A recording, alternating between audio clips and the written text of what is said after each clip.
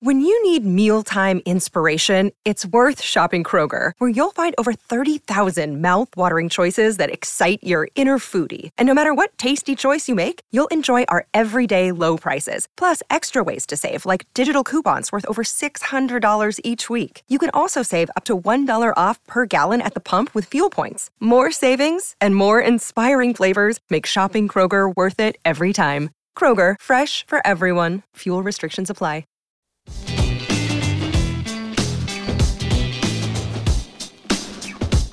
Coffee and Cream with Rogers and Benning on Hail Varsity Radio.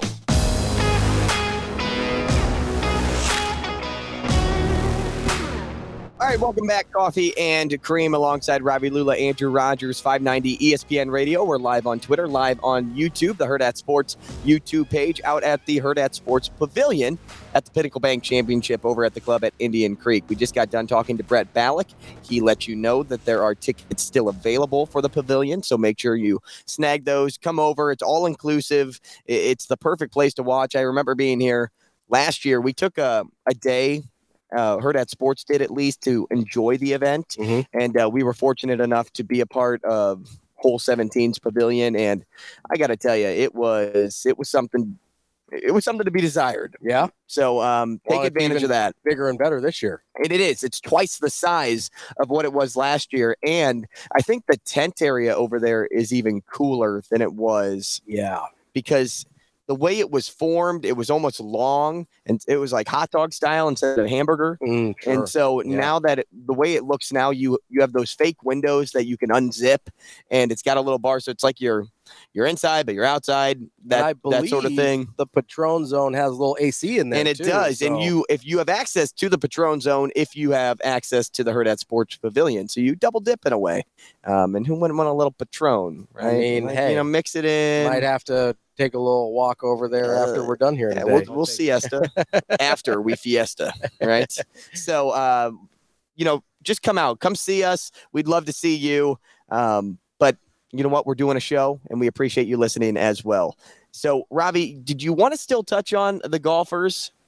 Well, so I had this theory that occurred to me right after we went to break, and so part of it's all obviously just like the clothing technology, right? Like they didn't have like stretch fit and like moisture wicking stuff 20 years ago, really. So the technology's come a long way. So that's part of it. But I think the other thing is, and this was a Tiger thing that really started it, was just the fitness level of the guys that are playing professional golf now. And Brett talked about that a little bit as well in some of the changes he's seen from back when it was the Cox Classic to now with the Pinnacle Bank Championship, where it's... You don't see a lot of dad bods out there. No, and so you don't see a lot of dad fits out here anymore either. The fitness level of the guys on tour... Here's what I found. Oh, Siri, what did you find on fitness levels of golf dads? I don't want to know. Feel like I just stumbled into somebody's search history here. Not interested. No, I just the big deal. The fitness and athleticism of these guys is just at such a higher level than it was 15, 20, 25 years ago. And that's kind of one of the lasting effects that Tiger had on the tour and professional golf in general was you had a lot of guys that worked on their golf game incessantly, right? Just obsessively worked on their golf game, didn't work on their fitness a ton. Tiger showed that working on your fitness was working on your golf game, right? And that wasn't really something that people thought about. You kind of see it with baseball players too. Like the bodies of baseball players have changed over the years as well. And so I think that's part of the reason too. Like when you're rocking the dad bod, your clothing options are maybe a little bit more limited. When you're all like jacked up and slim and sleek and ready to go, you can maybe wear a little bit more form-fitting clothes, which is what we see on tour more now. Did you like the Payne Stewart look? Well, see, like if you're Payne Stewart, at least you're like doing a thing.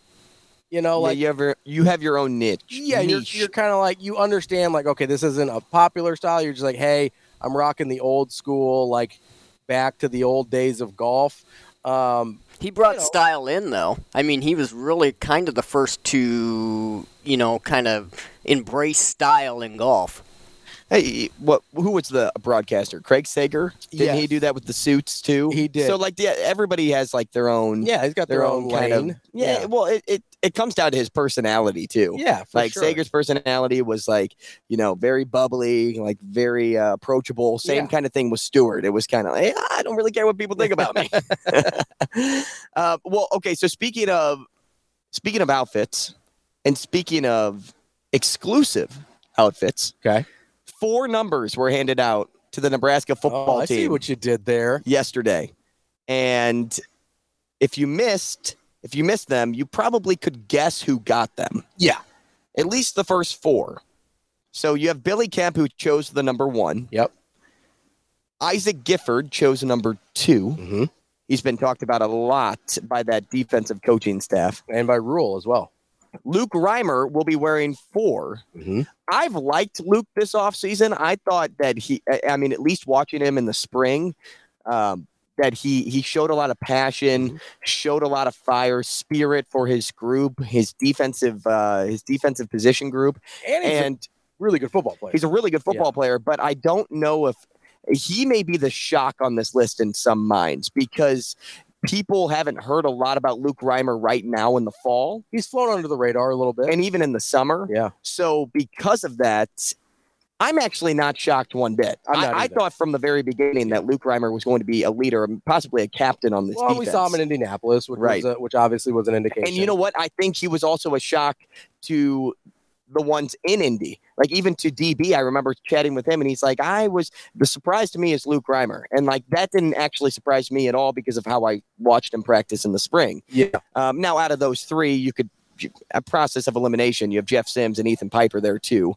Like, if you had to say who was the shock to be here, like you could either lean Reimer or you could lean Piper. See, my thought was Piper, because he wasn't really, he's still not necessarily a for sure starter. Like, Luke Reimer's going to play a lot. I expect him to be a starter on that defense. You would expect, though, Ethan Piper to start just by the way the team has used him since media days. Like, if you go to media day, you're probably a starter. Yeah, I don't know. I think that it's really going to depend on the health of guys like Prohaska and Newelly. Mm-hmm. If those guys are healthy, he might be the 6th guy. I think he's going to play. But, we talked about yesterday, I think Matt Rule was talking about the 7. He wants 7 offensive linemen. He's definitely in that 7. I don't know if he's in the starting 5 if everybody's healthy. But to me, it goes to how good he's been in all the other stuff, because this isn't just about playing, right? This is about his ability to embody everything that this coaching staff wants from their players and how they want them to become leaders. Matt Rule, again, talked about this a couple days ago. When he's got a Gifford in a position group, when he's got a Jeff Sims or a Billy Kemp in a position group, his role in terms of having to hands-on lead them becomes less dramatic, because he's trusting player-led accountability and player leadership, which is the most effective kind if you can get it going. So I think it speaks to Ethan Piper's role in that as much as it does anything else. But, I agree with you. I don't think Luke Reimer was a shock either for media day or for the single-digit numbers. But out of that group of guys, he probably was the most surprising. Billy Kemp's the only receiver we have any sort of confidence in, right? At this point, because Washington's been banged up a little bit, right? Jeff Sims, your unquestioned starting quarterback number 1. Like, Jeff Sims seems like their poster boy on offense for what they want. He'll be wearing number 7, Cristiano Ronaldo, Ben Roethlisberger, John Elway, Christian Ponder. No, sorry. No. We can. Yeah. I believe Case Keenum was the 7 at one point. Yeah, with the Vikings. Did Carmelo ever wear 7? Yeah, he was a 7, I believe. I think he was 7 in New York. Okay. I think. I want to say he was 7 in New York.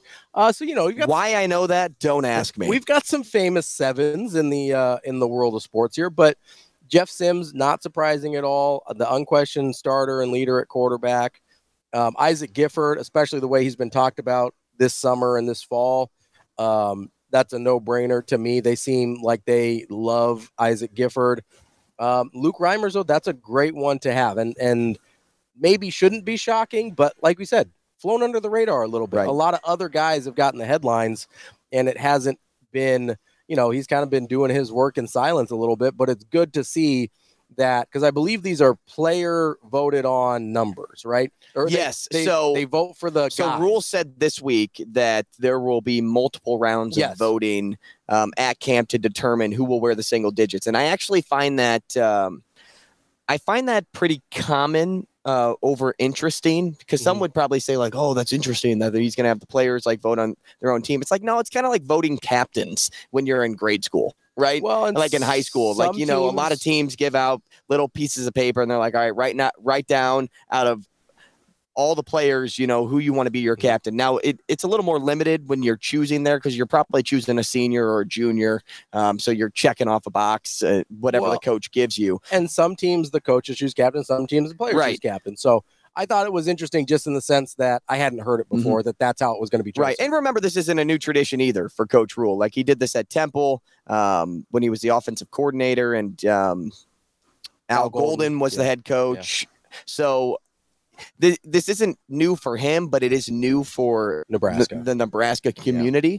So, I'm not going to say either that, this shouldn't be exciting, because, it is kind of exciting to see who is separating themselves from the rest, who the players really feel like are the leaders of this team, who are the top 10% that we've been trying to get to this whole time, the ones that motivate in a new group like this. So who's next? I don't know, but I think I have a couple of guesses. Do you have anybody on the brain that would be a next up for you?